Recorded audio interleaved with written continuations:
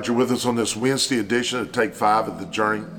Just pause right now just to invite you to come tonight.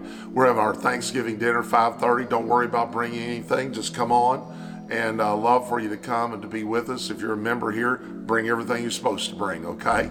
And we'd love for you to come, sit around, and have a great time of just really thanking God and enjoying one of the most tremendous meals you'll ever have through Thanksgiving.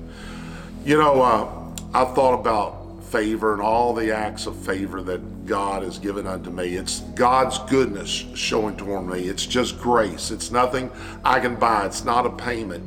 I remember when I planted the church in Georgetown, I was really needing a job.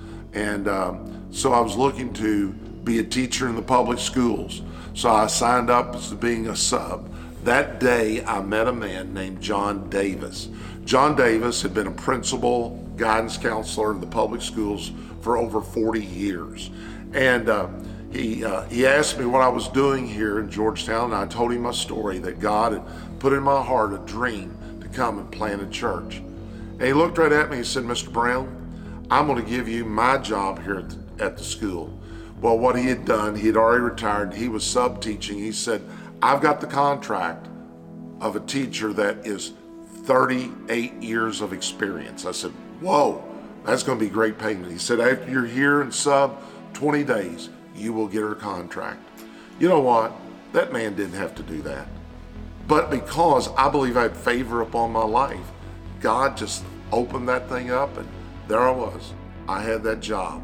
And you know what? It was a blessing, because we was about ready to starve to death. I'm really serious about that. God opened that door up, and there I was right in the middle of that, and was able to get that contract. You know, the Bible says, "You shall find favor and good understanding in the sight of God and man." If we'll show mercy to people, and we'll be truthful in our lives, and we'll be transparent, God will give you favor. And I want you just to listen to a couple things right here, because favor is often the only exit you'll have from a bondage, a discouragement, or a loss.